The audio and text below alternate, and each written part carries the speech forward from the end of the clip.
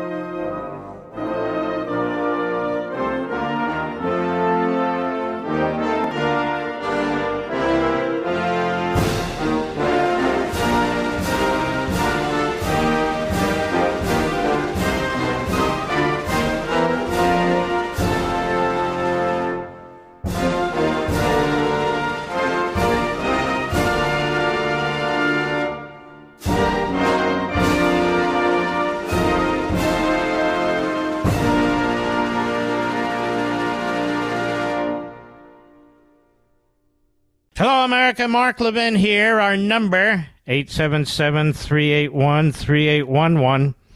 877-381-3811. I see President Trump endorsed the book today, Mr. Producer. We want to thank President Trump. We'd like all Republican candidates, all Republican leaders to endorse the book. I mean, after all, it's about the Democrat Party, but, you know, some of them seem more like Democrats than Republicans these days, don't they? Certainly do to me. They could benefit by reading the book, I believe, so they know how to respond to questions about race and abortion, the budget, law and order, the Constitution.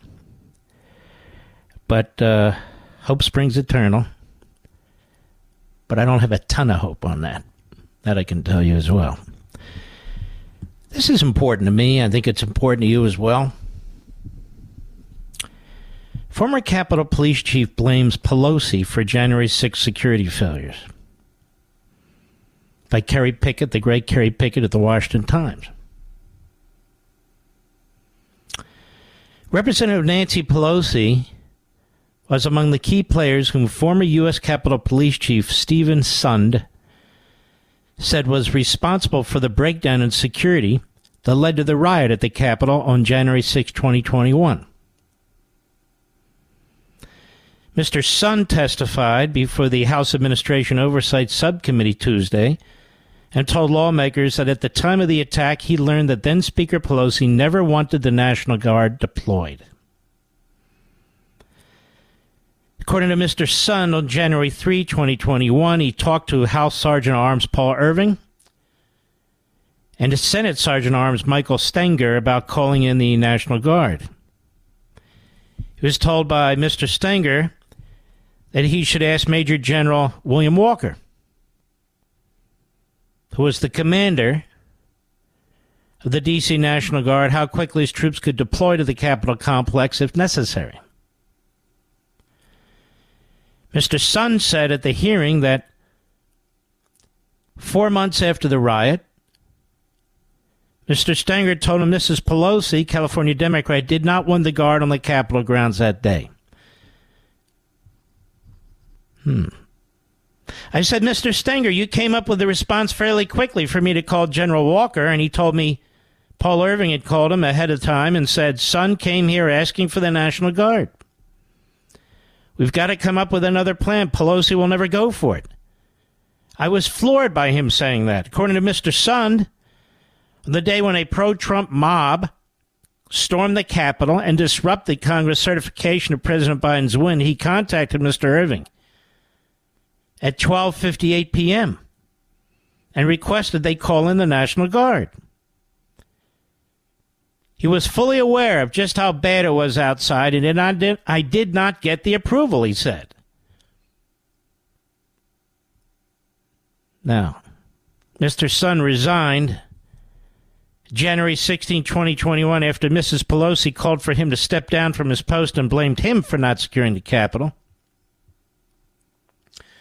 Think about that. He maintains that he called the National Guard 6 times for 3 days before the attack, but they didn't deploy. They can't deploy unless the Speaker says they should deploy. He maintains that he did so 6 times for 3 days. Republican lawmakers excoriated Ms. Pelosi and Mr. Irving for making Mr. Sun a scapegoat the day the Capitol was breached by pro-Trump protesters. Let's stop here a minute. There's a Sergeant Arms of the House, right, Mr. Producer? There's a Sergeant Arms of the Senate. Does Mitch McConnell not have any role whatsoever in whether the National Guard is accepted as President Trump offered or not? None of this was part of the January 6th Politburo hearing or investigating, none of it. Pelosi gets to play Florence Nightingale, or someone akin to that, pointing fingers elsewhere, particularly Donald Trump. But she was in charge of security. She was offered 10,000 National Guardsmen, armed troops. She didn't want them. The mayor, Democrat of D.C., she didn't want them either. See, this gives the lie to the whole damn thing. Their January 6th committee, including the 2 reprobate Republicans, protected Nancy Pelosi and pretended she didn't have any role.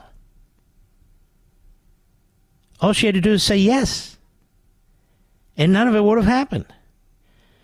But it also gives the big lie to the fact that Donald Trump was leading an insurrection and committed sedition when he offered those troops. Right, Mike Pence? Is that right? Mark Short? Nikki Haley? Chris Christie? None of us in this room are saying what happened on January 6th was correct, says Representative Greg Murphy of North Carolina, but I absolutely believe the conditions for that to occur rests at the former Speaker's lap. And those 2 sergeant-at-arms are complicit with other individuals, said Mr. Murphy. It's one thing for something to occur, but it's another thing to create the conditions for that to occur. Of course, he's exactly right. But, of course, Representative Norma Torres of California, the top Democrat on the panel, turned the panel's attention to former President Trump's involvement in spurring the attack. And then they go on with their talking points. But Donald Trump didn't spur the attack. He never used words that spurred the attack. There's not a scintilla of evidence in any phone calls, texts, emails that he spurred any attack. People, some of whom are making pleas and said they wouldn't have done what they did but for the fact of Trump X, Y, Z. But that's nothing. That's not evidence of anything.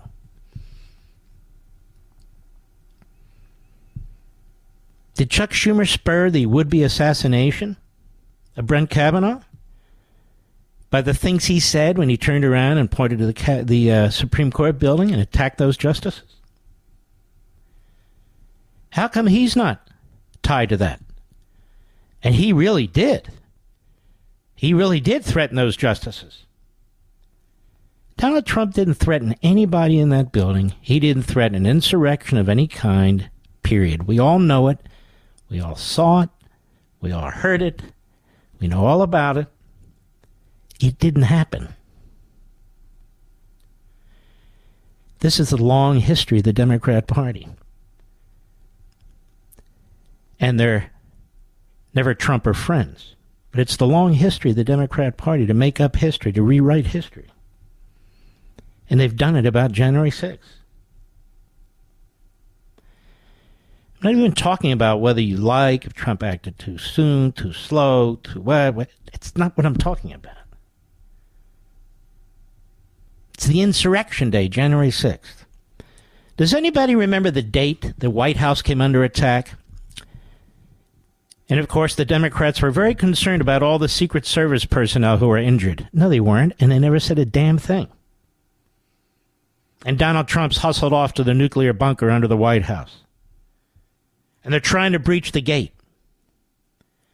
And they have to call in police, federal police. They have to call in FBI and others. For which even Bill Barr at the time was excoriated. And yet they needed to do that in order to put down the insurrection that occurred that day. Anybody know what date that was? No? Isn't that circled on our calendar anywhere? No. It was BLM and Antifa, the Democrat Party militia wing. And that's the other thing. It's not like the Republican Party has a regular militia ready to roll at any time, but the Democrat Party does. They do. And so here we have open statement in testimony by the former U.S. Capitol Police Chief under Nancy Pelosi and Mitch McConnell saying it was Pelosi's fault that building was breached on January 6th. He lays it right at her feet. And so they smear him. She fires him and blames him. And that's good enough for Washington, D.C., so it must be good enough for the country. I'll be right back. Mark Levin.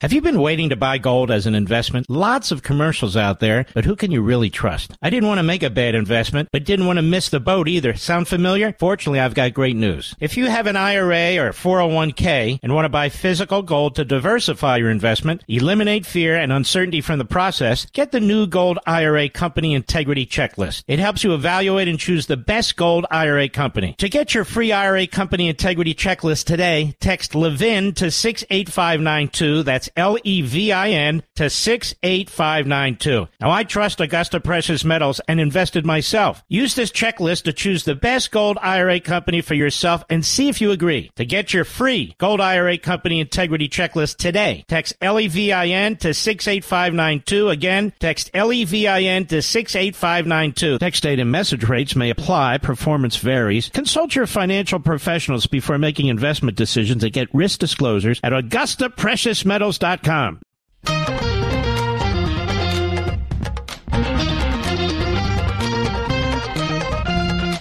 Merritt Garland was in Congress today testifying in the House Judiciary Committee.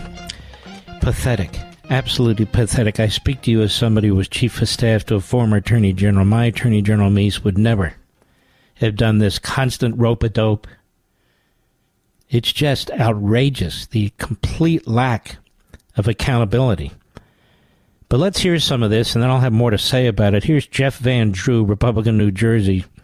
Was a Democrat, switched because he saw how terrible they were, and he's been very solid, to his credit. Cut one, go. You know, following your confirmation, Americans were promised they were getting a focused, nonpartisan to lead their federal law enforcement. I had my doubts back then.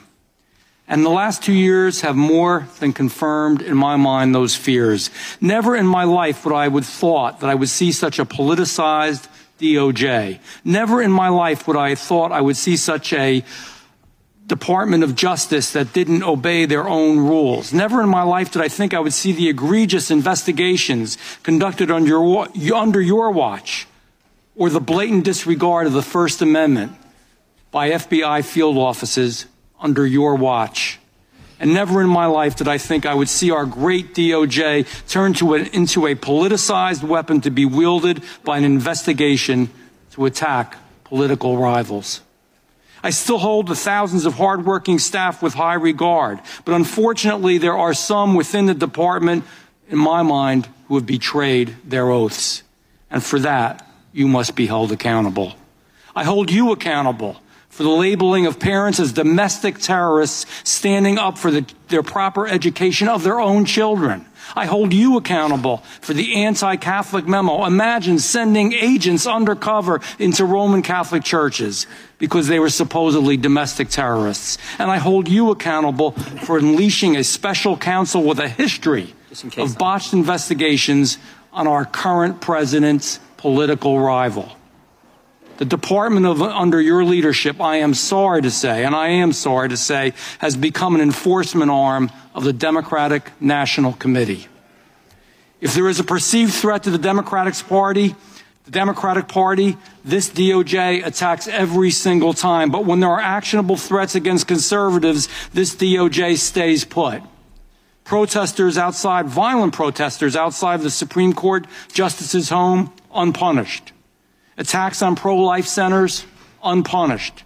The two-tiered system of justice is clear, and it's clear to the American public. And the buck stops with the man in charge. That man is you. The actions of the DOJ are on you. The decline of Americans' trust in our federal law enforcement is on you. The political weaponization of the DOJ is on you. That is fantastic.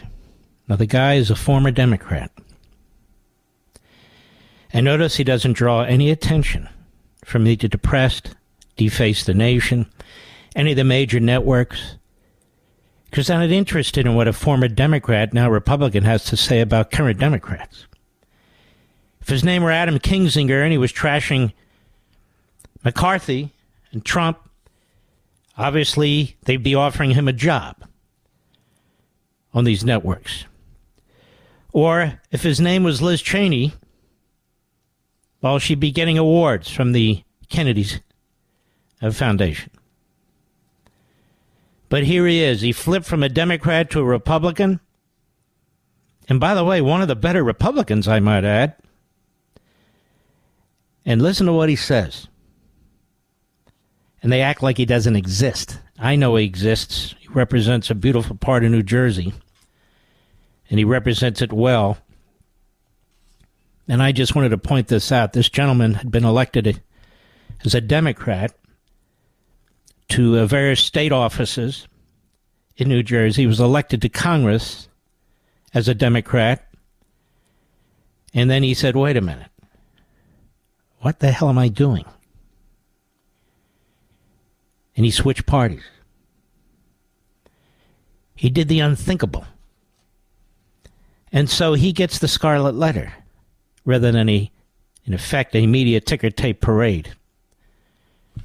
But he was outstanding. Now, one of the questions I'm getting, I've done maybe already 30 interviews on this book, The Democrat Party Hates America, and I bring up this gentleman, Jeff Van Drew, for a reason. I really believe the more people who really understand what the Democrat Party stands for, including Democrats who aren't, zombies. Democrats who really aren't sure why they're Democrats. I really believe if they read this, they will distance themselves from that party. But one of the questions I'm getting a lot about is the Constitution and slavery. And so I really need to dig into this in the context of what Mr. Van Drew just said. Have you been waiting to buy gold as an investment? Lots of commercials out there, but who can you really trust? I didn't want to make a bad investment, but didn't want to miss the boat either. Sound familiar? Fortunately, I've got great news. If you have an IRA or 401k and want to buy physical gold to diversify your investment, eliminate fear and uncertainty from the process, get the new Gold IRA Company Integrity Checklist. It helps you evaluate and choose the best gold IRA company. To get your free IRA Company Integrity Checklist today, text Levin to 68592. That's Levin to 68592. Now, I trust Augusta Precious Metals and invested myself. Use this checklist to choose the best gold IRA company for yourself and see if you agree. To get your free Gold IRA Company Integrity Checklist today, text Levin to 68592. Again, text Levin to 68592. Text date and message rates may apply. Performance varies. Consult your financial professionals before making investment decisions and get risk disclosures at AugustaPreciousMetals.com. Mark Levin, tough as hell. That's why I like Mark Levin. And I'm not sure a lot of people like him. He's tough as hell. But I like him. I love him. Call in now. 877-381-3811. I want to thank President Trump for very kind words in person, kind words in public, posting the book, linking to it. And I have to tell you, I'm kind of shocked right now. On the Drudge Report, Matt Drudge has prominently posted my book. And correctly so, that we've skyrocketed past the Elon Musk book. And I happen to like Elon Musk, by the way. So credit where credit is due. And he's treated the book, I think, the way it ought to be treated. But it is amazing because he has nothing but contempt for Trump. So there's Trump who's promoting the book, and there's Drudge who's promoting the book. Ladies and gentlemen, honestly, this book is written for you. My hope is it will change things or begin the process of changing things. But the repeated question I kept getting, and so I want to address it nationally to a point, I won't overdo it, is something we talked about several months ago. But look, people come and go and memories fade and you've got other things to do. What is it about this Constitution that the Democrat Party hates so thoroughly? Well, first of all, this Constitution was written to prevent tyranny and totalitarianism of the sort the Democrat Party promotes. And they lie about the Constitution. They lie about it. Former law professor Robert Nadelson, now of the Independent Institute, says, to begin with, the dominant view among the founders was that slavery was absolutely not fine. The prevailing view was that slavery violated natural law, that is, the Declaration, and was doomed to extinction. Indeed, by 1787, several states had begun the journey toward abolition. Nor did the Constitution create or mandate slavery or racial discrimination. These were creations of state law, and they varied from state to state. The founders were forced to accept that situation to prevent America from fracturing into a multitude of nations, constantly at war with each other, as in Europe. Also false is the common claim that slaveholders adopted the Constitution. Of the public that ratified it, some states the public voted, only a small percentage owned slaves. Perhaps as many slaveholders opposed the Constitution as favored it. In at least 5 states, the ratifying electorate included free African Americans. Interesting how many of those who insist that all our history must be taught when promoting the non-historical CRT I write, but refuse to do just that, as they relentlessly smear our country. The perversely named American Constitution Society, whose president is former radical Wisconsin Democrat Senator Russ Feingold, held a conference titled Founding Failures, Reckoning with Our Constitution's Generational Impacts on Health and Well-Being, which opened with this assertion, quote, our Constitution's establishment of a racial caste system left a legacy that could be seen generations later in its impact on the health and well-being of communities of color. Exploitative scientific studies, inferior medical care, and discriminatory designed infrastructure and environmental policy have wreaked havoc on the bodies of Black, Indigenous, and Latinx Americans. Of course, the party directly responsible for slavery, segregation, and racism and their perpetuation is the Democrat Party,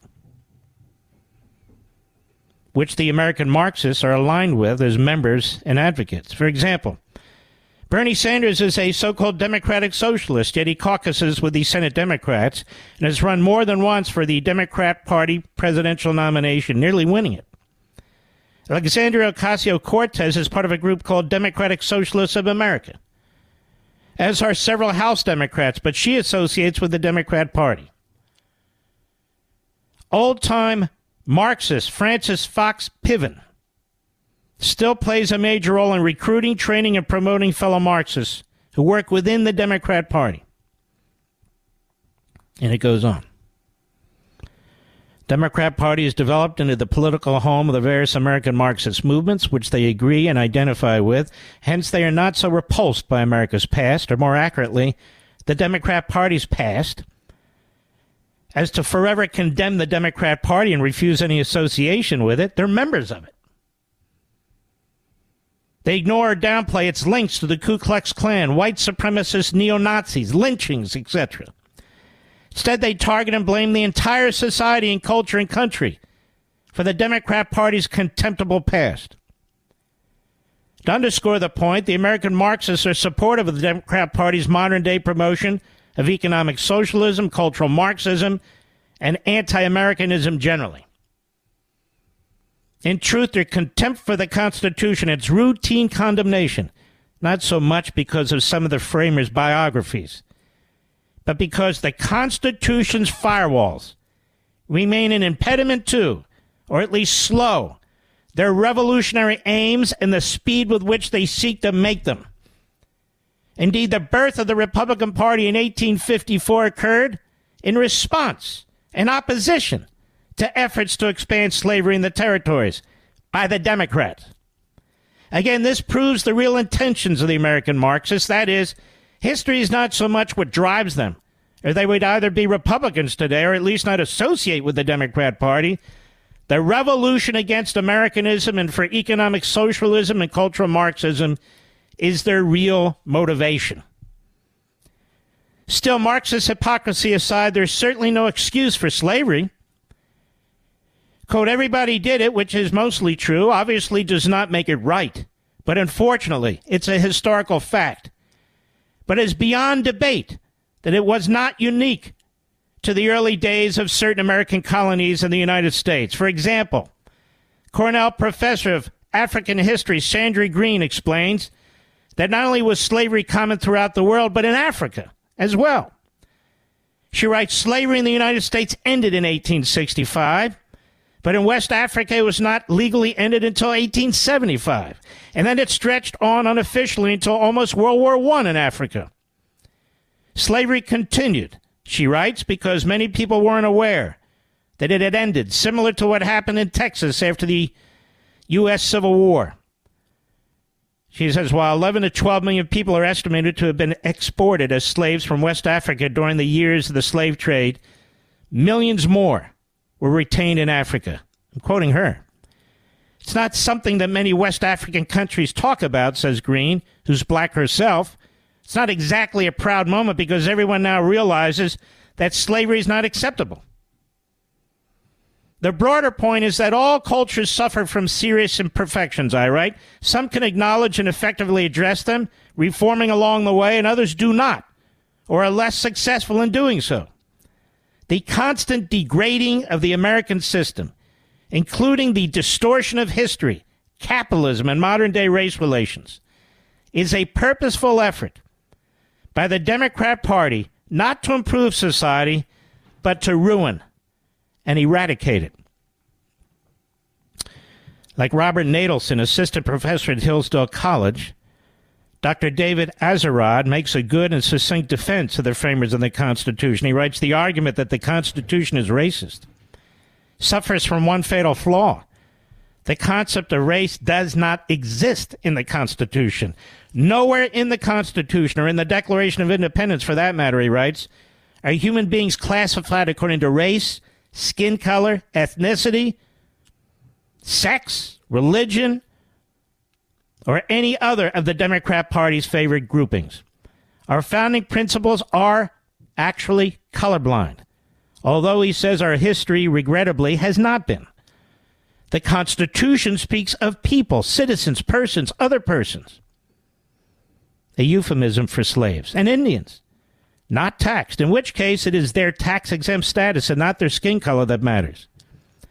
The first reference to race and color occur in the 15th Amendment, and its guarantee of the right to vote, ratified in 1870.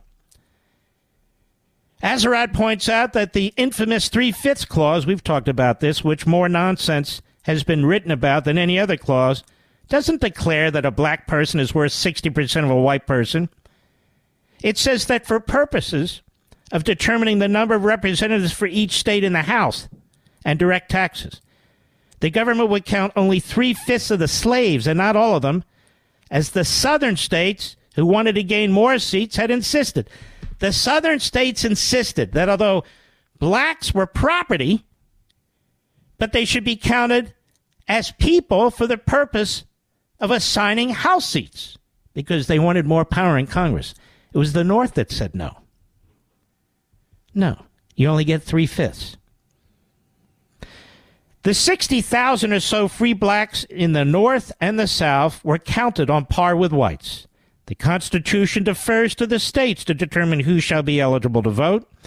It is a little-known fact of American history that black citizens were voting in perhaps as many as 10 states at the time of the founding. The precise number is unclear, but only Georgia, South Carolina, and Virginia explicitly restricted suffrage to whites. Now, on July 5, 1852, Frederick Douglass, who escaped slavery, came to the North, was not educated in any school, was self-educated, an intellectual, a genius, a leader of the abolition movement, who eventually befriended Lincoln, although initially he was skeptical. Became close friends with Lincoln, who did more to help free the slaves, advance the cause of a colorblind society than any black person alive today who's teaching at any college or university or is on any cable show. On July 5, 1852, before the outbreak of the Civil War, Douglass gave a fierce speech condemning slavery and endorsing abolition. And in that speech, Douglass also strongly defended the Constitution of the United States and those who drafted it. Among other things, Douglass declared that those who replied to him by charging the framers of the Constitution for, quote, precisely what I have now denounced are in fact, this is him, not me, guaranteed and sanctioned by the Constitution of the United States, that the right to hold and to hunt slaves is part of the Constitution framed by the illustrious fathers of this republic. But I differ from those who charge this baseness on the framers of the Constitution of the United States. It is a slander upon their memory. At least so I believe, fellow citizens. There is no matter in respect to which the people of the North have allowed themselves to be so ruinously imposed upon, and that of the pro-slavery character of the Constitution. In that instrument, I hold there is neither warrant, license, nor sanction of the hateful thing that is slavery. But interpret it as it ought to be interpreted, the Constitution is a glorious liberty document. Read its preamble. Consider its purposes. Is slavery among them? Is it at the gateway, or is it in the temple? It is neither. While I do not intend to argue this question on the present occasion, let me ask, if it be not somewhat singular that if the Constitution were intended to be by its framers and adopters a slave-holding document, why neither slavery, slaveholding, nor slave can anywhere be found in it? What would be thought of an instrument legally drawn up for the purpose of entitling the city of Rochester to a tract of land in which no mention of land was made? Now take the Constitution according to its plain reading, and I defy the presentation of a single pro-slavery clause in it. On the other hand, it'll be found to contain principles and purposes entirely hostile to the existence of slavery. They're pulling more statues down in New York City. One of them is George Washington, who was the president of the Constitutional Convention. And I point out, if Douglass were alive today and made this statement on nearly any media platform or virtually any Democrat Party event, he'd be booed off the platform. In other words, he would be abused and smeared as Clarence Thomas is today. Now, there's much more in the book, but I wanted you to have a little tidbit of it, so at least you have a little general knowledge of how to push back. I'll be right back. Mark Levin.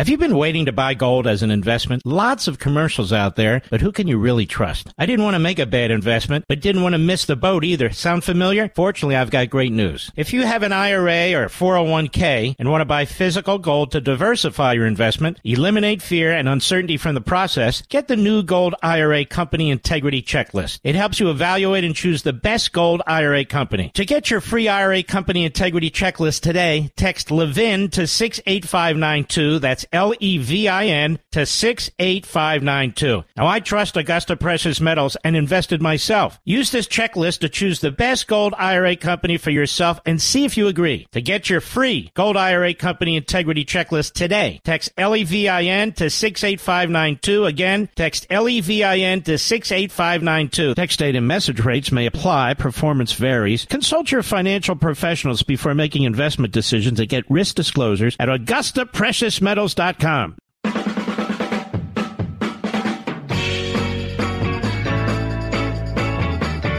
definitely want to get into this hearing today more deeply because we have a rogue Department of Justice under a rogue Attorney General, and he did his rope-a-dope thing.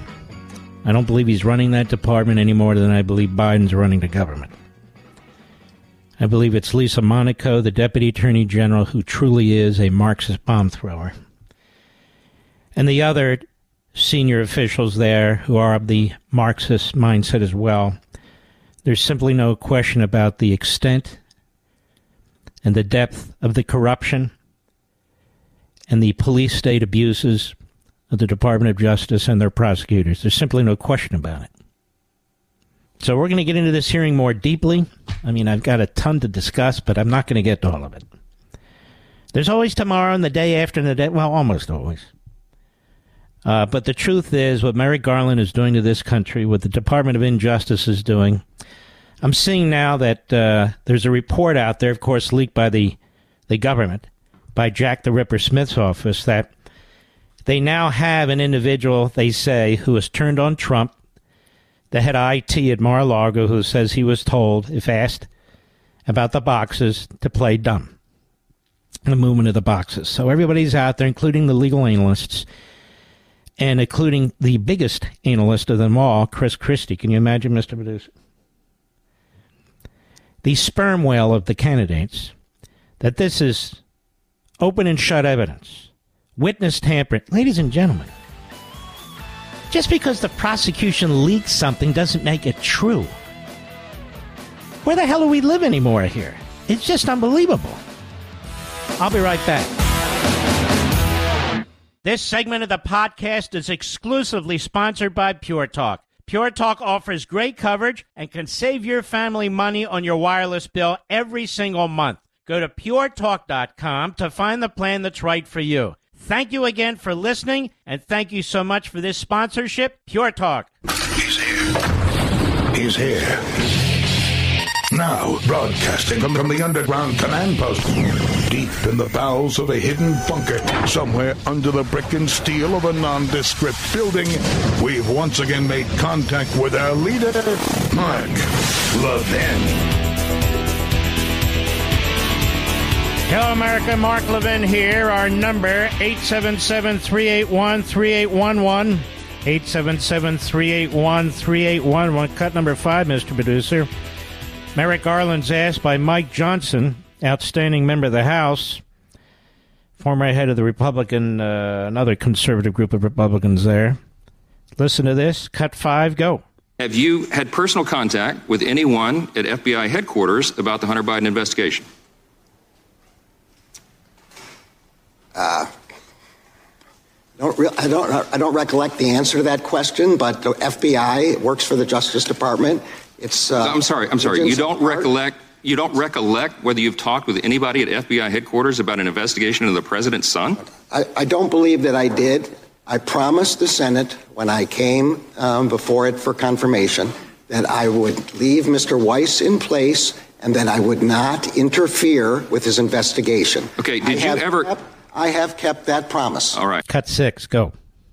Can you tell us about any briefings or discussions that you personally have had with Mr. Weiss regarding any and all federal investigations of Hunter Biden? I'm going to say again, I promised the Senate that I would not interfere with Mr. Weiss. So you have not, I'm just under oath today, your testimony is you have not had any discussions with Mr. Weiss about this matter? Under oath, my testimony today is that I promised the Senate I would not intrude in his investigation. I do not intend to discuss internal Justice Department deliberations, whether or not I had them. Oh, okay. So your testimony today is you're not going to tell us whether you've had discussions with Mr. Weiss. My testimony today is I told the committee that I would not interfere. I made clear that Mr. Weiss would have the authority to bring cases that he thought were appropriate. Okay. Mr. Weiss's letter. Okay, let me stop you. For a second time, sir. Are you aware that FBI officials have come before this committee and they have stated that there was a cumbersome bureaucratic process that Mr. Weiss had to go through to bring charges in another judicial district? You know that? I'm not aware, but that's not true. There's nothing cumbersome about the process. So those whistleblowers are lying to us under oath? Those whistleblowers are lying? I didn't say that. Their description of the process cumbersome is an opinion. It's not a fact question. So he doesn't know anything, but he does know it's not cumbersome. He knows when he wants to know. And by the way, it is not an intrusion into the investigative process to answer a flat-out question whether you spoke to anybody at the Department of Justice about Hunter Biden and that investigation. That's not about interfering in the investigation by members of the House or anybody else. That is a question that's easily answerable that he doesn't want to answer. It's that simple. Did you talk to anybody or not? Not that I recollect. And then it goes to, I told the Senate I wouldn't get involved. Then it goes to, I'm not going to discuss an investigation. I promised the Senate I would.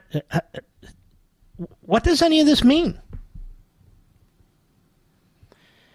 And so this is all an attempt to sabotage Congress's right to oversee activities at the Department of Justice. That's all it is. That's exactly what it is. And as for this David Weiss, you can thank Bill Barr for David Weiss, despite all of his spin and the rest of the crap. He's a U.S. attorney in Delaware, as I've explained this multiple times. A Trump appointee, they said, as I've said repeatedly, as somebody who understands this process and lived with it. Trump appoints all U.S. attorneys during the course of his presidency. It doesn't mean he's a Trump guy. Everybody damn well knows that all U.S. attorney appointments go through the office of then Senator or Vice President or President Biden. He owns the state. He owns that city.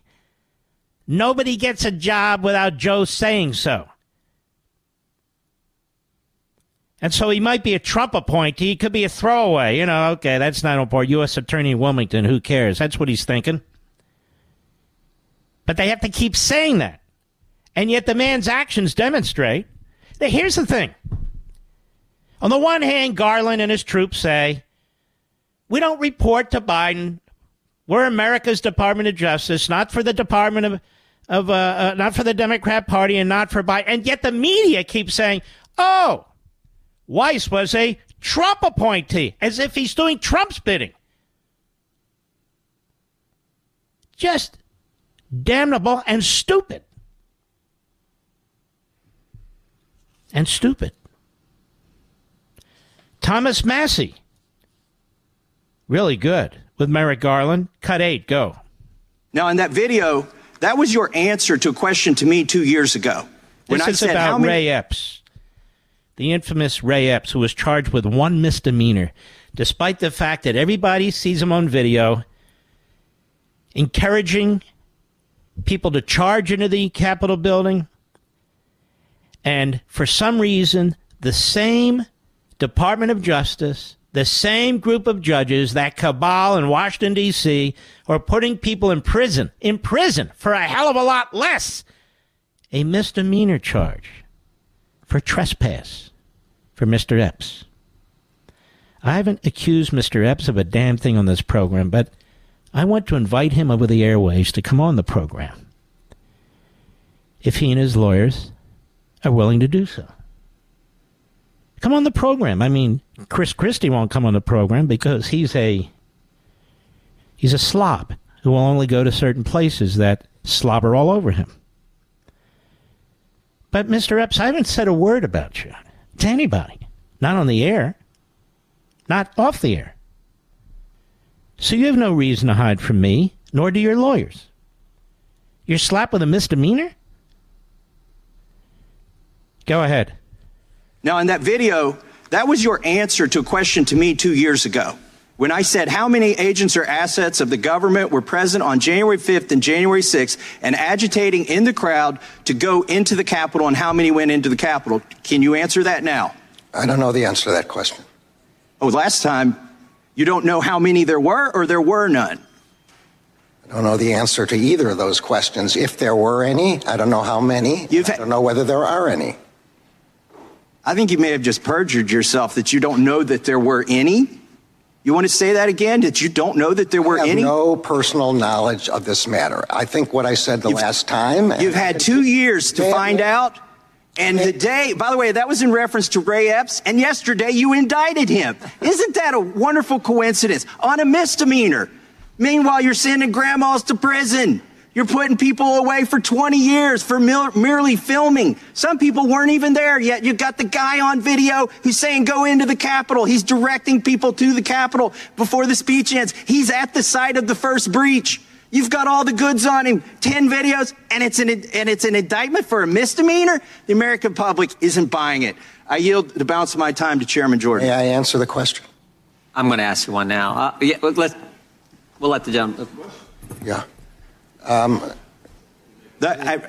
Go ahead, but in discovery, in the cases that were filed with respect to January 6, the Justice Department prosecutors provided whatever information they had about the question that you're asking. With respect to Mr. Epps, the FBI has said that he was not an employee or informant of the FBI. Mr. Epps has been charged, and there's a proceeding, I believe, going on today on that subject. The charge is a joke. I yield to the chairman. Cut 9, go. Elon Musk was a Democrat who admittedly supported Biden, but then he became a critic of the administration and exposed the censorship regime. Now, per public reports, the DOJ has opened not one but 2 investigations of Elon Musk. Mark Zuckerberg, on the other hand, spent $400 million in 2020 tilting the elections secretly for Democrats. No investigations whatsoever. To the American public, these look like mafia tactics. You pays your money, we look the other way. You get in our way, we punish you. The American public sees what these tactics are. 100%. Well, it's more the same during the hearing. I'm not going to play any more for you. But it is really quite disgusting. And so I was on the Martha McCallum show this afternoon. I want to thank her. She's a real journalist as far as I'm concerned. A little bit about the book, but she asked me about this testimony of the Attorney General today. And I will tell you, just to sum up and paraphrase, I said I was a Chief of Staff to an Attorney General, and these hearings were robust. That so many of the questions this man would not answer would have been answered by Attorney General Meese. And he had a firm grip on what was going on in his department. And then I went further. So I want to say it again to my friends on the House Judiciary Committee. Obviously, I haven't said it to them in private. I'm saying it to them in public. You need to issue a subpoena for all communications between the Attorney General, the Deputy Attorney General, between and among the Associate Attorney General, the head of the Criminal Division, the head of the Civil Rights Division, as well as others, for all their communications related to these cases and related to Hunter Biden in particular. Emails, text messages, phone logs, schedules. When I was at the Department of Justice, we had fairly extensive schedules. They were put in writing, sent out by email. The subject of the various meetings. Again, when I was at the Department of Justice, we at least had a weekly all-hands-on-deck meeting, and that would include all the heads of the different departments and divisions. It's time to go right for the top of the Department of Justice. They will claim that they cannot provide that information. They might even get the President of the United States to assert executive privilege over the communications. And they should raise it to the highest level now, have this constitutional battle, which is absolutely required, duke it out in the courts, and try and get the information. Because they're not going to get it from these hearings with this reprobate and the other reprobates that Biden appointed. They are not going to give the information. They'd rather leak it to the Washington Post and the New York Times, which is what they do. Now, one of the people who used to be a conservative Federalist Society member, used to have an honorable career, is George Conway. Really, his name should be George the Con, not so much Conway. And George has lost his way. George is all in my humble opinion. He's all in the tyranny of the Department of Justice. He eggs them on. He finds this to be perfectly fine. The targeting of a former presidential candidate with bogus allegations using the most ridiculous laws. He knows the possibility for convictions on certain counts are very high because of the cities they're brought in and because of the nature of the juries. He knows this is a Stalinist production, but he doesn't care. He doesn't care. Cut 10, go. He just doesn't stop. This is Trump he's talking about. That's why all of this evidence, it all fits together. And you know, when we see count 33 of the indictment and the Mar-a-Lago indictment, which is the conspiracy to obstruct, they listed these things A, B, C, D, E, F, and G, and they didn't put in them all. They've got so much. Yeah. He's dead to rights in all this. There you go. Guy that wanted a job in the Trump Justice Department, he was turned down, and he's been on a hate mission ever since. Obsessed, unhinged. As far as I'm concerned, not even a very good lawyer. He's muscled his way through over the years. But they love him now on MSNBC and CNN and Airport Radar and sonograms and wherever else he can show up. Because this is the road to fame. And this is George the Conway. Now, of course, there are a number of motions that can be filed in Florida, and I hope they are. A number of good motions that could be filed to address this, but George Conway, the Conway, he will never describe them. He will never discuss them. They have this man dead to rights. Otherwise, they won't invite him back on MSLSD. But dead to rights or not, again, I can tell you as a former chief of staff to Attorney General Meese, that case would never have been brought. There never would have been a criminal case. Period. Ed Meese would not have done this to the country. He would not have ever taken the criminal route for a search warrant, a SWAT team, against anybody. Like a Jimmy Carter and so forth. Never would have happened. There were also civil avenues that could have been pursued, but they chose not to. It's a complete setup job. Just like this January 6th case is with this judge. Now, I want to talk about this briefly, too. There's just so much to discuss. Judge Tanya Chutkan, as I pointed out 2 Sundays ago on Life, Liberty, and Levin, the case is overwhelming for her to recuse herself. Julie Kelly really laid out the facts, having gone through thousands of pages of open court comments by the judge, which are as outrageously biased and partisan and political as one can imagine. More than I've ever seen before. And I read out loud during that program what the rules of professional conduct are for federal judges. And she violates them. But she's in charge of whether she steps aside. It can be appealed to a circuit court, but a circuit court in Washington, D.C., the majority there are Democrats. Because they expanded the court in Washington, D.C., and Obama populated it with bomb throwers. But here's what's interesting. I have never seen a case in my life, doesn't mean it's never happened, but it's very rare, where a party says to a judge, you should recuse yourself for all these reasons. They file their motion with their brief supporting it. And then the other side, the Department of Justice, they file a brief opposing the party seeking the recusal of the judge. I've never seen such a thing. I've never even heard of such a thing. So they're defending the judge to the judge against the defendant. Why are they doing that, Mr. Producer? Because they have the judge in their back pocket, and they know it. Ideologically, of course. I'll be right back. Mark Levin.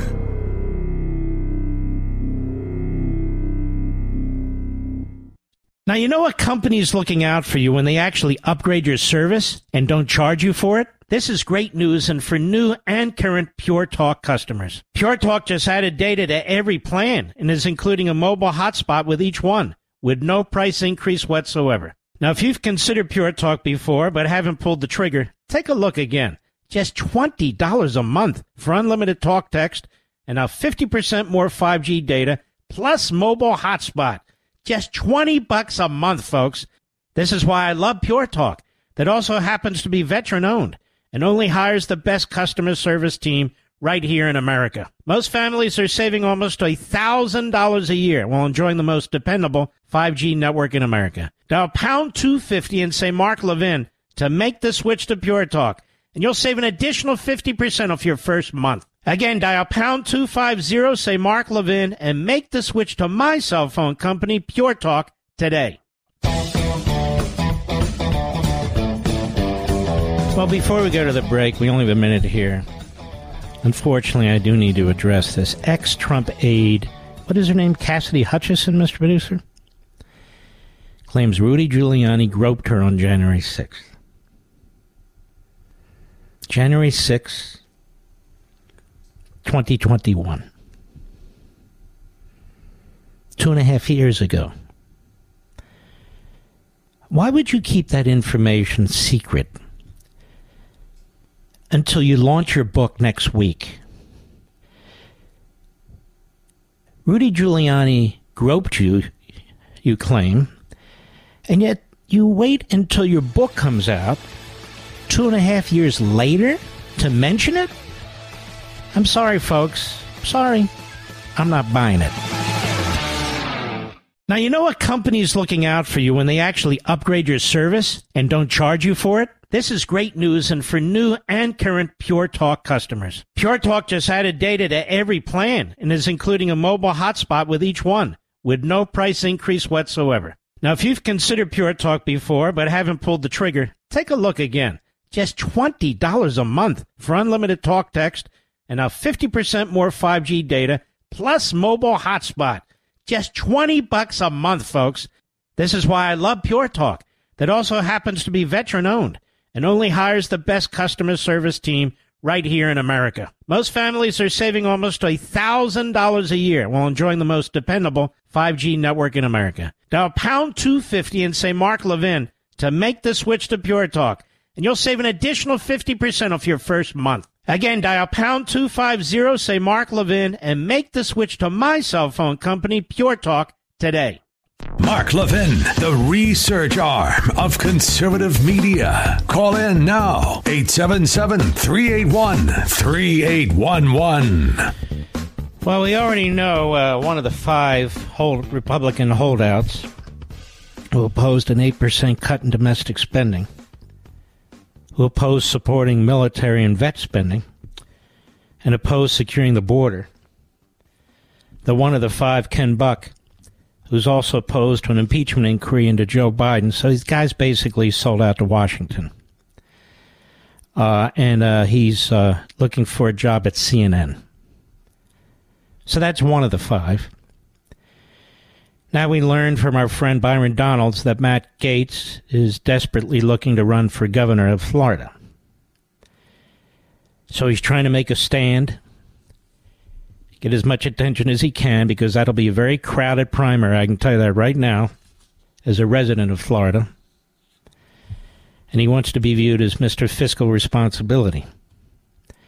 So he opposed the 8% cut in domestic spending, supporting the military and our vets, and hardening our security on the border, because that's the proposal that Byron Donalds and other conservatives came up with.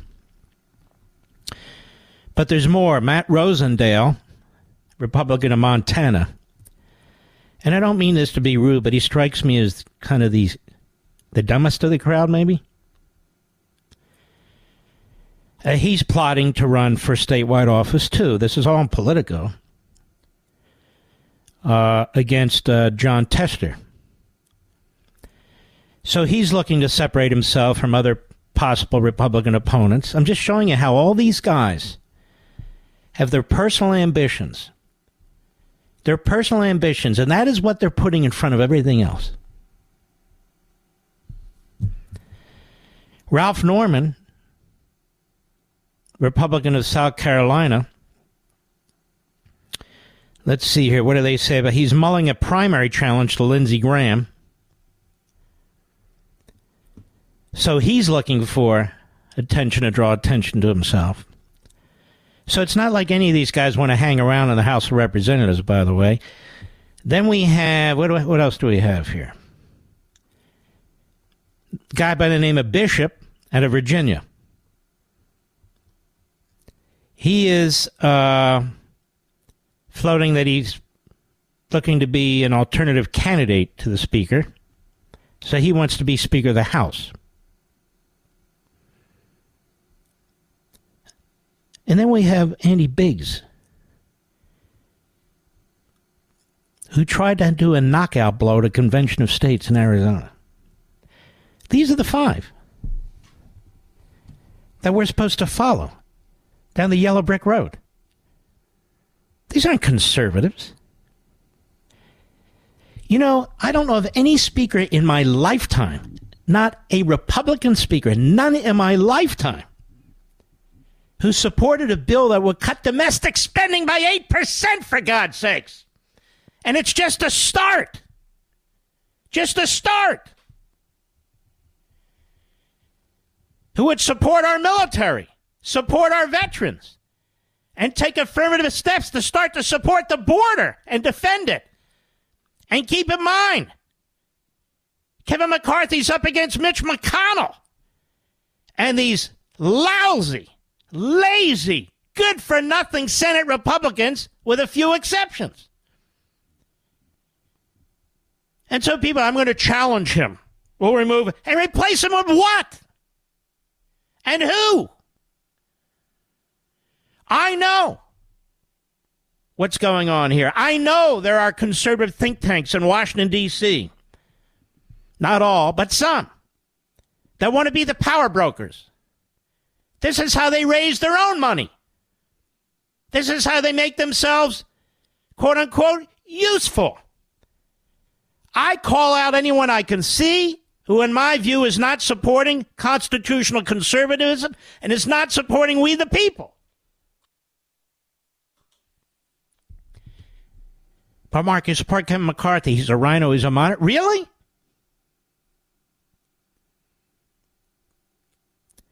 And yet, he only has these 5 reprobates he's dealing with. The Freedom Caucus overwhelmingly backs this effort. Overwhelmingly. Chip Roy, dear friend. Certainly one of those who's the gold standard. Byron Donalds, have they suddenly flipped? Are they rhinos now? All these other guys are positioning themselves for other jobs.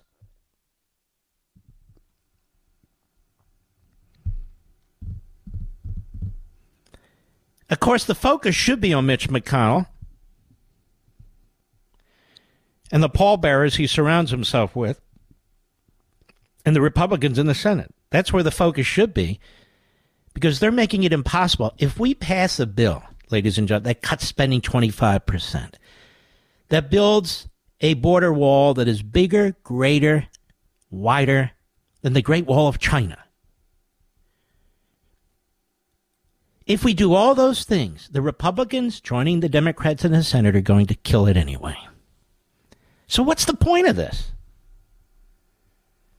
Shouldn't our wrath be focused on the Senate leadership? Let me ask you a question, folks. If you're the Speaker of the House under these circumstances, what would you do? What would you do? In my 21 years behind this microphone and longer, when I served in the Reagan administration, I supported a number of government shutdowns. But Ronald Reagan wouldn't even support this.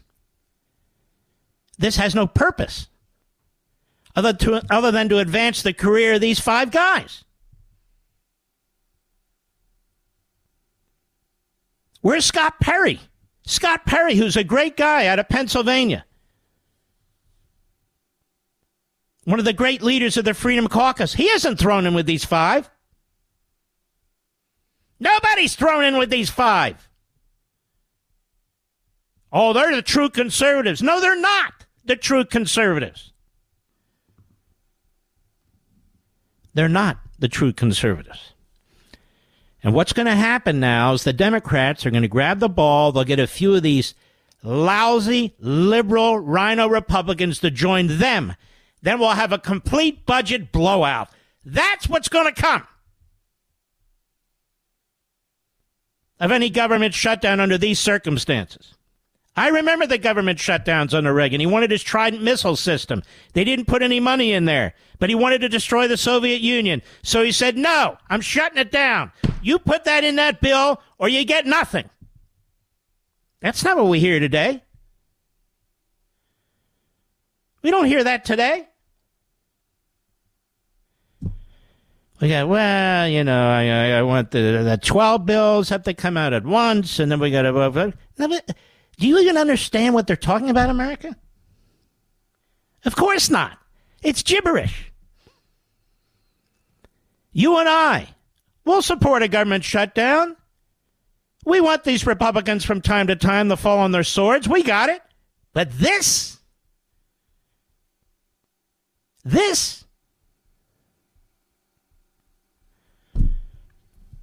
And who are they going to replace him with? One of these knuckleheads of the five. He wants to be Speaker. He's not going to be Speaker. He can't even get the other members of the Freedom Caucus to support him.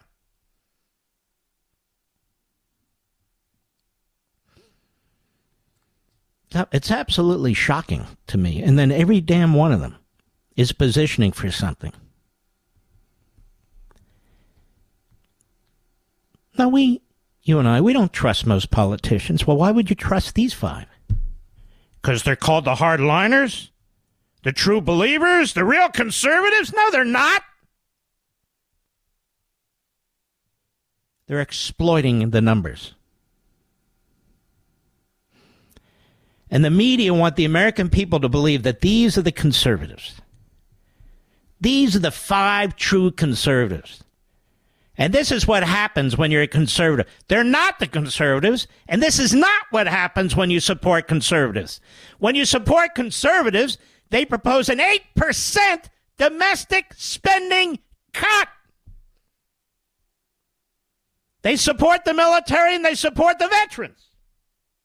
And they support doing something substantive and fast on the southern border. And by the way, Schumer's already said it's dead on arrival. You know why? Because he has Mitch McConnell in his back pocket. Because Mitch McConnell doesn't support it either. So these five are effectively doing the dirty work of Mitch McConnell and the Senate Republicans. They don't want this bill coming to the Senate that Byron Donalds has been involved in and other conservatives support.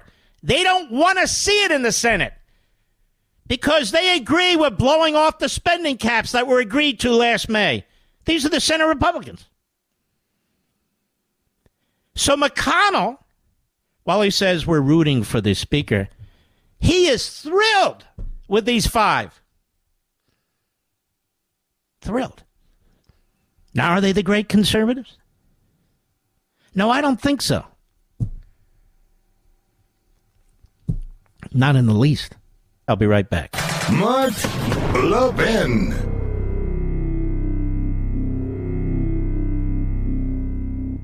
Now, you know what company's looking out for you when they actually upgrade your service and don't charge you for it? This is great news, and for new and current Pure Talk customers. Pure Talk just added data to every plan and is including a mobile hotspot with each one, with no price increase whatsoever. Now, if you've considered Pure Talk before but haven't pulled the trigger, take a look again. Just $20 a month for unlimited talk text and now 50% more 5G data plus mobile hotspot.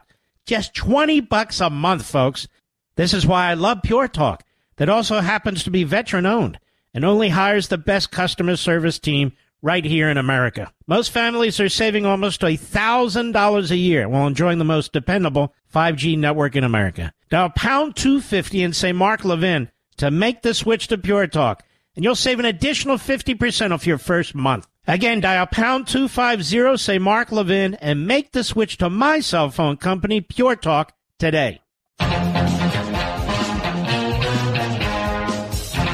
Saudi Arabia, says the inbred prince.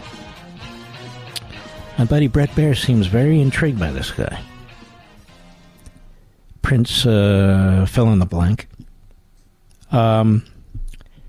They said they're going to go nuclear if Iran goes nuclear. And under Biden, Iran may well go nuclear. And you see, this administration is going to leave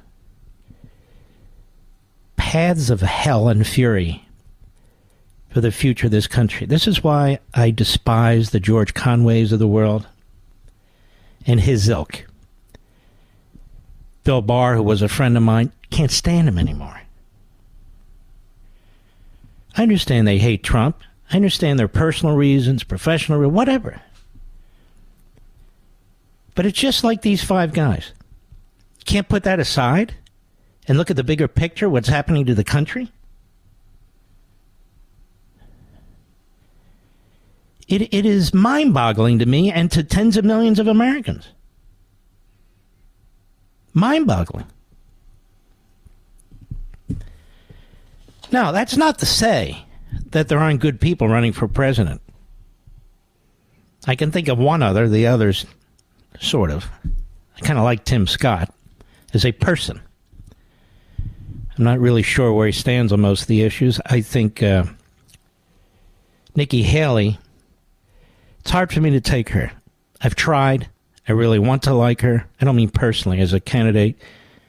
She has a very mixed record as a governor, very milquetoast record as a governor. She earned her spurs as the ambassador to the UN, where she gave these very strong speeches. But nobody can explain her abortion position. She's all over the map, and she says that's the position we should follow. No, that's okay. I'd rather not. Ron DeSantis is duking it out with Disney, and she jumps in and says, we'll take Disney, come to our state, and spend hundreds of millions of dollars and hire employees, which shows you how unserious she is when it comes to the culture wars. She quotes the great Margaret Thatcher, of which she's not, talking about, men talk, women act. Really? That's part of the problem with Nancy Pelosi, the way she acted. So I don't like that game either. I'm the only woman and I'm younger than everybody. Who cares? I could care less. When decisions are made about our country that have an effect on our kitchen table issues and on our national security and all the rest, I don't care what your genitalia is. I'm not voting for your genitalia. I'm not voting against your genitalia. This isn't about your genitalia. So it sounds as ridiculous as the Democrat. I'm just making a point. She's another one. She trashes DeSantis. DeSantis was the guy in the House of Representatives, all by his lonesome, who was pushing before anybody else to move the U.S. Embassy out of Tel Aviv into Jerusalem. He was the first. I don't remember Nikki Haley supporting that until DeSantis did, and then Trump actually did it. I'm just being honest. I'll be right back. This episode is brought to you by Shopify. Whether you're selling a little or a lot, Shopify helps you do your thing, however you cha-ching. From the launch your online shop stage, all the way to the we just hit 1 million orders stage. No matter what stage you're in, Shopify's there to help you grow. Sign up for a $1 per month trial period at shopify.com/special offer, all lowercase. That's shopify.com/special offer. He's here. Now, broadcasting from the underground command post, deep in the bowels of a hidden bunker, somewhere under the brick and steel of a nondescript building, we've once again made contact with our leader, Mark Levin. Hello, America. Mark Levin here. Our number, 877-381-3811, 877-381-3811. I started talking about this UAW situation a bit ago, and really nobody was willing to talk about it, and they all were slobbering and lining up behind the UAW boss. And yes, I make a distinction between the boss and the members. The bosses are typically political hacks. A lot of these unions have simply made promises to their members that they themselves cannot keep. Their pension funds run dry, which is why they ran to Daddy Biden, who took $36 billion a year money to put into a government pension insurance program. Didn't even get Congress's approval. He just did it. And so what the UAW boss and his ilk do is they then go back the next contract and they demand much more money so they can actually put some of it back into these funds until they run them dry again. None of this is being reported by the media because they stink, the media. Now, we haven't heard from GM's president, but he put some information out there in the public record for the Detroit Free Press that anybody can check, including you. And this is why there will not be a groundswell of Americans who are even sympathetic to unions or even other union members who are going to support the UAW. And we Americans already know that the price of automobiles are through the roof.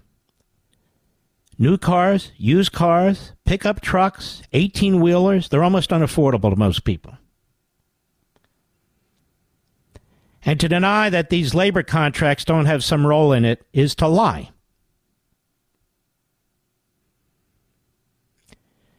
So this is Mark Royce, I guess he pronounces it, Detroit Free Press. You're free to check all of his comments. It was published this morning. Amid the rhetoric of the UAW leadership, the flow of misinformation is not fair to anybody.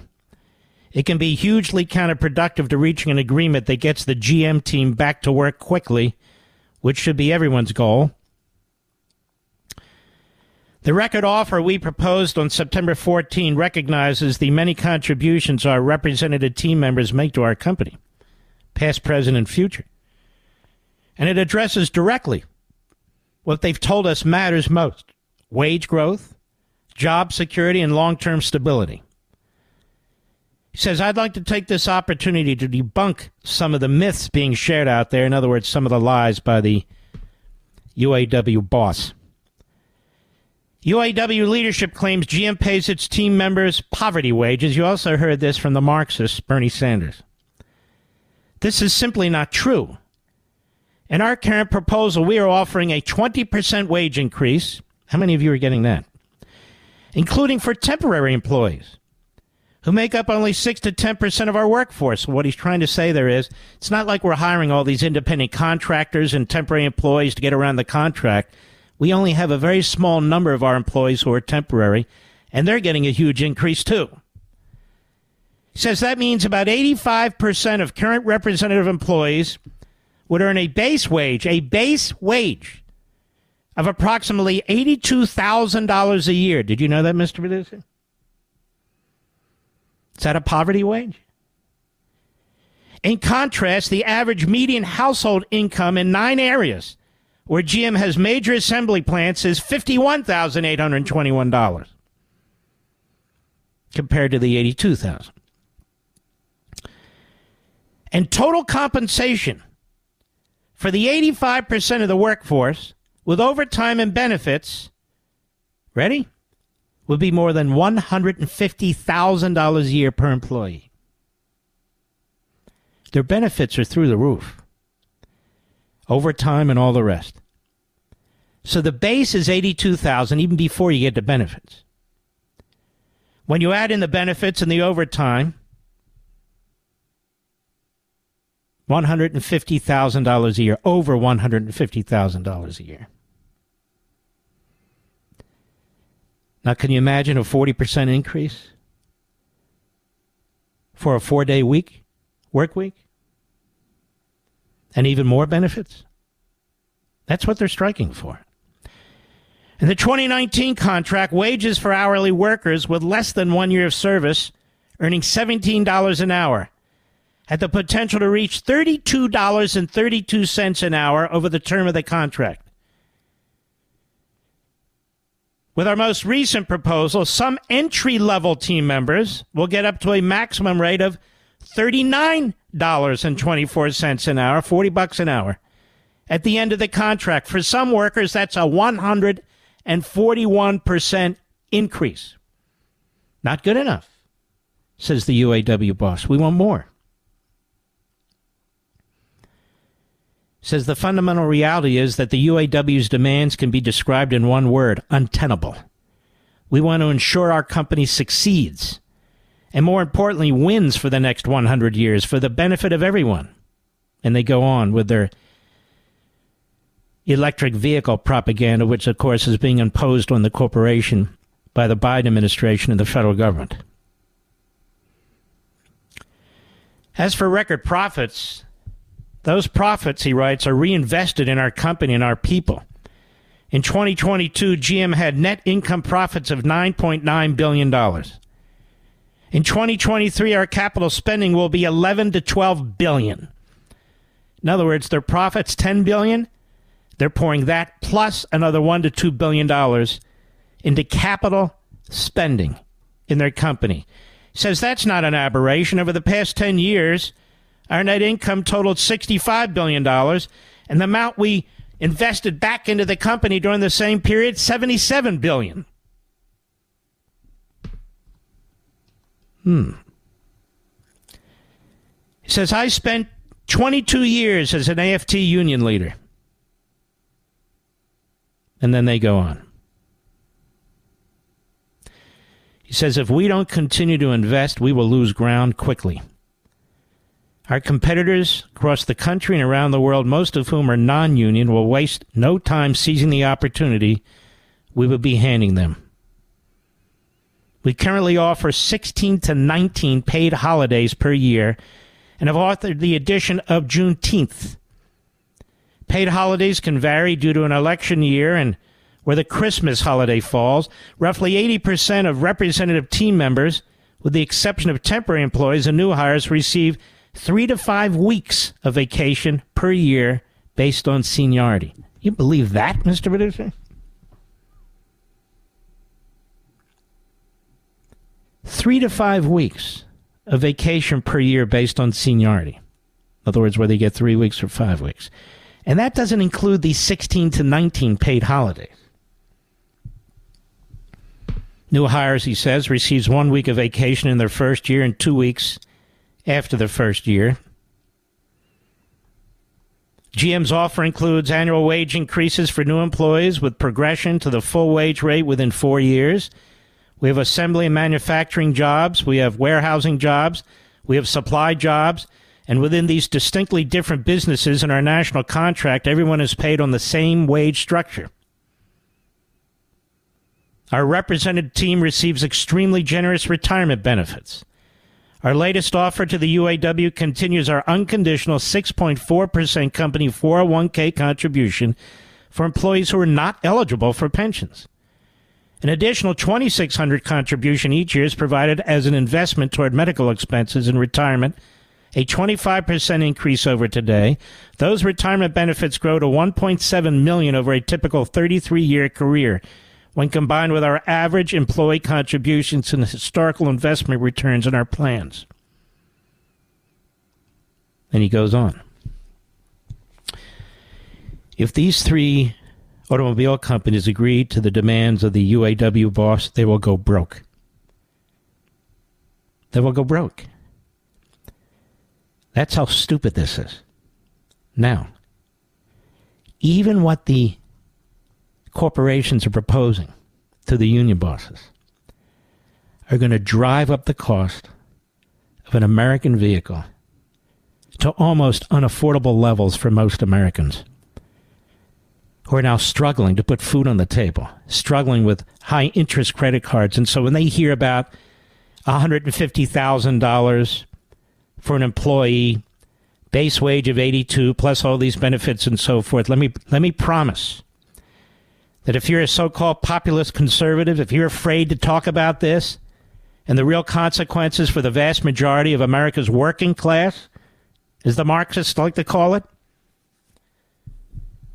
you're blanking up the wrong tree. Whether it's a corporation or a union boss, when you're ripping off the consumers, the vast majority of Americans, when you're using this contract as an opportunity to try and exploit the economy and the circumstances, the waitress down the road at the diner, the plumber, the electrician, the HVAC installer, the landscaper, you're not fooling anybody. Not anybody. And when you're pushing up the costs of steel and aluminum and plastic, you are not fooling other union members either. There's no reason to stand shoulder to shoulder with this. And union bosses who are pushing this. This is destructive, ultimately destructive of the UAW, certainly destructive of Americans from all stripes, backgrounds, all parts of the country who are trying to make ends meet and need vehicles and need repair parts. You're not fooling anybody.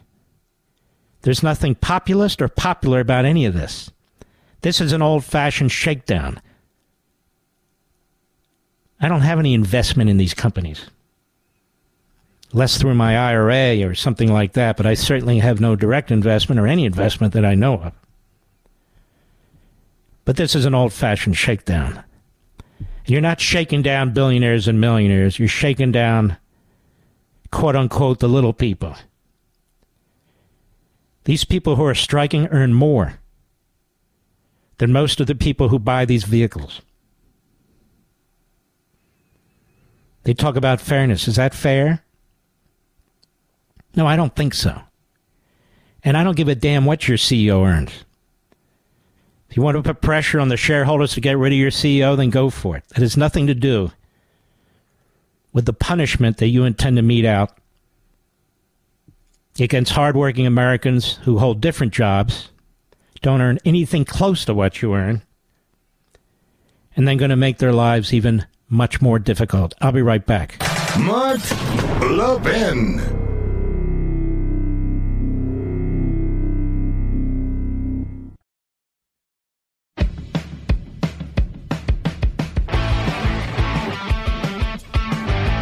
All right. Do we have any callers there, Mr. Producer? I know we have a full board. Okay, well, give me a couple of names. Give me one name. Let's start in. KBOR, Joseph, Colorado Springs, Colorado. I seem to recall the Air Force hangs around there. How are you, sir? Hey, I'm doing great, Mark. I'm doing great. Read all your books. Got the new one coming. Because of you, I've been given $25 a month to a convention of states on my credit card, which is paid off every month, by the way, for the last 3 years. I've taken over 10 courses at Hillsdale College. So thank you. Thank you for what you helped me grow up. Well, you're very, very kind. And I want to thank you for all your support. And I want to thank you for being an activist. So don't hang up. I want to send you a signed copy of The Democrat Party Hates America. Take care, but don't hang up. Next, Mr. Producer. St. Paul, Utah, Sirius Satellite. Woody, how are you? Hey, Mark, I'm fantastic. How are you doing? Good. Good, thanks. Hey, two things really quick. First, I discovered you when I found the first ad about this book on American. I'm not getting a good audio here with the gentleman, Mr. Producer. Try again, sir. Say it again. Yep. Running out of time. There we go. So, two things really quickly. I, for years, have been talking about Marxism and communism in America and the assault that it's had on the United States since essentially the foundation of the United States and the ratification of the Constitution. I first heard about you when I saw an ad for a book called American Marxism, and I thought, holy crap, somebody's actually calling it what it is.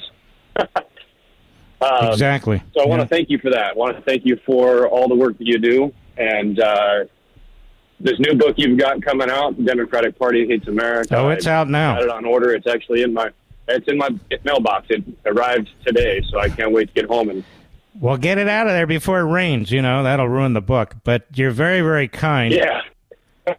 I appreciate it. By the way, you got this stuff going on in Utah now. Romney's not running. You have any candidates in mind? Yeah, Stagg, I think is his name. Sounds really solid. So we'll see. We're going to have him back on the program in a few weeks, by the way. Yeah. Well, I'm just glad Romney's done. Now he's out there trashing Republicans, he's a nasty human being. I mean, the way he deceived so many of us when he was running for president. The guy is a complete unprincipled chameleon. I wish I knew that earlier. Just like his daddy was when his daddy tried to destroy the campaign of Barry Goldwater, who was running for president at the time. This is how these reprobates are. The George Conways of the world, the Chris Christies, the Chris Sununos, the Bushes, and on and on and on. These are people who put their own, their own feelings and their own beliefs on how the Republican Party should continue to be in a constant state of passivity and defense, I would argue, in front of the best interests of the nation. They just do, and they do it election after election after election. All right, my friend, don't hang up. We will send you a brand new signed copy of The Democrat Party Hates America. Now, look, if you've already purchased some copies and you get through and I give you a signed copy, keep the signed copy. Don't give it away because I can't give you another one. All right, sir. Thank you for your call. One more caller? Go ahead, Mr. Producer. Hoboken, New Jersey. Anthony on the Mark Levin app, which is a good way to listen to the show, by the way. How are you, sir? Very good. Thanks for taking my call. Or as we like to say in Philadelphia, Anthony. The H is silent, you know, Anthony. Andy, see. We spoke many times about the Southern Poverty Law Center. We had a few laughs back then, a few years ago. I'm a true conservative. I was with you with Ted Cruz. I fell into that trap with Trump. I won't vote for him again, and here's why. I believe he's 20 seconds, I hate to tell you. What's that? Liberals, he's compromised because he wants to pat liberals on the back. He gave us Christopher Wray, Bill Barr, Sessions. Mm-hmm. No, he's not perfect. You want to go through what Bush did? You want to go through what Nixon did? You want to go through what those Republicans did? Far superior. Mark Levin, making conservatism great again. Dial in now, 877-381-3811. Just a reminder, because it's getting late in the week, that on Saturday, I hope to meet so many of you at Bookends in Ridgewood, New Jersey. And we will start at 10 a.m., shaking hands, signing books, having a wonderful time. Those who've come to these events before know how fun they are, know that when they're done in the bookstore, they can go out and get some lunch, because Ridgewood is a fantastic town in New Jersey. So that's 8 a.m. this Saturday. I really hope you'll join us in Ridgewood, New Jersey at Bookends. It's a fantastic independent bookstore. You know, some of these independent bookstores are so left-wing they won't carry my books. Ridgewood does what bookstores are supposed to do. They carry everybody's books, especially mine. So I hope you'll come by Bookends, Ridgewood, New Jersey. Again, 10 a.m. this Saturday morning. Now, the next day, Sunday afternoon. It'll take me a little bit of time and my family to get from New Jersey to Virginia. We're going to go to another haunt that we love, the Barnes & Noble at Tyson's Corner Mall in McLean, Virginia. Easy access to its very large Barnes & Noble. They, too, have wonderful restaurants both in the mall and outside the mall. It's very comfortable. And, again, at both events, people will meet many times for the first time and make lifelong acquaintances. It's just a fantastic thing where people who love the country, believe in the country, are concerned about what's happening in the country, we all get together. These are really our national town hall meetings. Then later in October, the Reagan Library, I'll talk more about that later. Most of that is sold out, but you can still purchase a book to get in line and to say hi and to meet people. And, of course, I'd love to meet you as well. We'll be flying all the way out there later in October. But I just want to focus on this weekend right now. That's it. Those are the 3 signings. There are no more. Certainly no more that I plan to do. And I want to thank you all. I want to thank all of you who, number one, care about the country. Look, I know there's different types of radio hosts. There's different types of radio shows. There's different types of radio stations. But you folks seek me out. Some of you listen on the old AM or FM bands, and my affiliates and I are very grateful for that. We have a massive listenership through a podcast, and our podcast is not a new program, it's the same program. And we have millions and millions of people who listen on the podcast. Then we have streaming, we have the Mark Levin app, the iHeartRadio app, we have millions more who prefer that. So I count at least 7 ways to listen to this program, and all of them are available to you very easily and for free. So when some people say, well, the ratings, I'm the ratings king. Yeah, I got it. You're also nowhere to be found in podcasts or online or anywhere else. I got it. My attitude is this. I want to be on as many platforms as possible. This is a radio program, so we want to be in your cars. We want to be available on AM and FM. Some people swear by podcasts. Some people put a laptop on and they're doing their work and they want to listen to the live stream, or they want to download the app on their cell phones and so forth. I want us to be the most easily accessed program because it's you, the audience.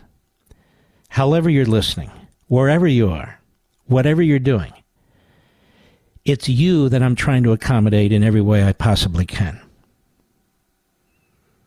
And so we give a little here, we take a little there. When it comes to the numbers, I don't really care. It doesn't matter. But I want to thank you all. That's number one. Number two, I want to thank all of you who participate in Blaze TV, our digital TV network, which was a combination of Conservative Review TV, which I co-founded, and then we made a purchase or an alliance or partnership with Blaze TV and the great Glenn Beck. We combined our resources and our platforms, and we are just doing fabulous thanks to you. That is purely subscription-based. And, again, we have to serve your interests, not mine and not ours. Otherwise, you'll stop subscribing and the whole platform will collapse. Number 3, I want to thank all of you who have set your DVRs to record now for Saturday nights at 8 p.m. Eastern, 5 p.m. Pacific, 7 p.m. Central, and all the other times on Saturday. And, of course, Sunday, same time, same place. The reason Fox expanded the program from just Sunday night to Sunday and Saturday night is because of you. Because you wanted at least 2 more of these programs. Honest to God, I resisted for 3 months. I've got a pretty full plate. But then I relented. I got to thinking, life is short. Careers have a limit. The country's in deep, deep trouble. So if I can contribute to this, I will contribute to this. And so I relented. I agreed, and now I'm all in. When I agree to do something, I go all in. And so I hope you'll find us on Saturday night. I hope it'll become as familiar to you as Sunday night.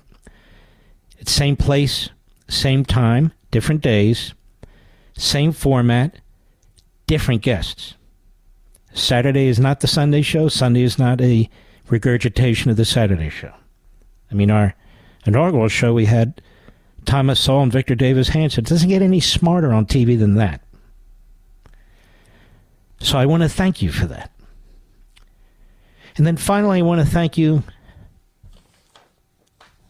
those of you who acquire these books that I write, and even more, those of you who read them, whether you acquire them personally or not. The Democrat Party hates America. Those of you who've listened to any of these interviews I've done, and there'll be a few more, and that's it. You'll know in the reviews you've read that are online, if you've read them, that this is the most compelling book I've ever written. That's why it's the longest book I've ever written. It's the most involved book that I've ever written. It truly is bulletproof from our critics. They don't know what to do about it, so they're ignoring it as I speak. They pretend it doesn't exist. Thanks to you, we blew past what was the #1 book in the country, written about Elon Musk by Walter Isaacson, who is a left-wing historian who gives advice to Joe Biden. We blew past it, and we won't blow past all of them. Again, these books have a shelf life. There's a number of books coming out next week that are all gossip books. Another hit job on Fox News and the Murdochs. What's that? Book number 1000? Written by a left-wing so-called journalist by the name of Wolf. Maybe you've heard of him, maybe you haven't. But this is how they make their money with these kind of hit-and-run books, in my humble opinion. And then there's another book coming out by, isn't it that Cassidy Hutchison, Mr. Producer? I believe it's next week. Where her allegations are now all over the news because they give them to the news outlets in order to heat up interest in the book, where she's making an allegation against Rudy Giuliani. And so these are the kinds of books that are out there that sell a lot. They're all forgotten about within 2 months. But they're hyped. They're hyped by CNN and MSNBC. They're hyped by the New York Times and the Washington Post. They're hyped by the Sunday shows, Meet the Press and Face the Nation, and I don't remember all their names. And it's a constant hype. They're even hyped in newspapers like our friends at the New York Post, while this book is ignored. Because you and I have a special relationship. We trust each other, and we know why we're doing what we're doing. Other TV and radio hosts, some understand, but most do not. Maybe they've been in sports their whole life. Maybe they've been in 10 different stations. Flashes in the pan. It's okay. I do things differently. I always have. I don't just follow the rest of them. I don't even know what the rest of them are doing. So I want to thank those of you who pre-ordered. I want to thank those of you who ordered yesterday when the book was released. Those of you who are ordering today. I can see the sales. We now have 110,000 hardcover copies of the book sold. Not even counting the other platforms for the book. It's only been out for 2 days. And it's available in all these retail stores, Barnes & Noble, Walmart, Sam's Club, BJ's, Target, yes. Costco has a very significant supply. Our brothers and sisters, our friends at Barnes & Noble. And, of course, Amazon, which has a significant number of copies to send you immediately. So they're available for you. Nobody is hiding them. They're out there. You're just too powerful. You are way too powerful. There's too many of you. And they don't want to tick you off. They don't want to tick you off. And I want to thank all of you, the army of patriots out there. None of this is possible without you. And I want to tell people who keep saying the same thing, these critics, that I do this for the money. I don't write books for money. It takes too much of a toll on my family when I have to spend weekend after weekend, night after night, early morning after morning, and the holidays researching and writing a book. I'm going to be a fairly wealthy person whether I write another book or not. Whether I do another TV show or not. Whether I do Blaze, whether I do radio. It's not about money. I wish somehow I could get that through the heads of some of these critics, the phony conservatives and the leftists. But I can't, so I'm going to stop trying.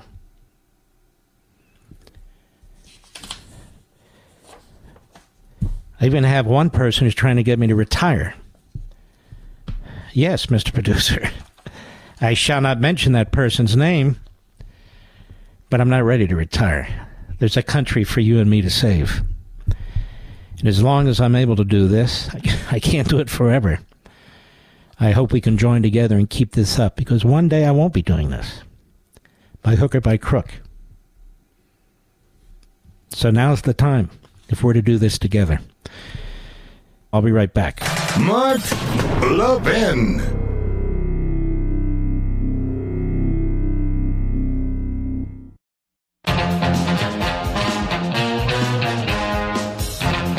Oh, isn't that interesting? It looks like California is going to lose in the next round of congressional seats in the distribution through the census up to 5 congressional seats, Mr. Producer. Now, they lost 1 last time, and it's a damn shame. What I think is the most beautiful state in the nation, maybe not today, but it certainly was, and look, I'm not a Californian, I'm just telling you, was some of the most beautiful cities in the nation, like San Francisco. It's been destroyed. You know, they used to say, Brandeis said, that the states are laboratories for experimentation. Well, California is a laboratory for experimentation. Radical Democrat Marxist experimentation, one-party monopoly rule, and it's destroyed. Nobody goes to California to open a business anymore. They leave. Everybody used to want to go to California, the land of opportunity. And this guy, Gavin Newsom, thinks he's presidential material.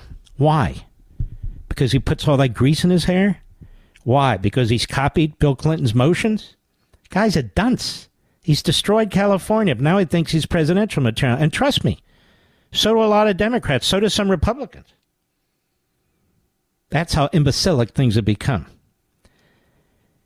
So they've lost 5 congressional seats on average. It's about 800,000 citizens per congressional seat.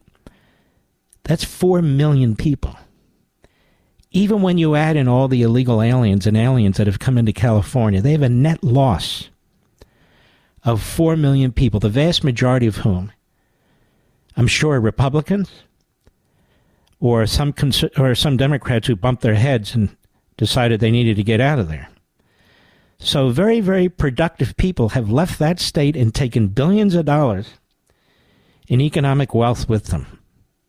That's America if the Democrats take control. We salute our armed forces, police officers, firefighters and emergency personnel, our truckers, freedom fighters in Ukraine, that's right, and Taiwan and all over the world. And I want to thank you, folks.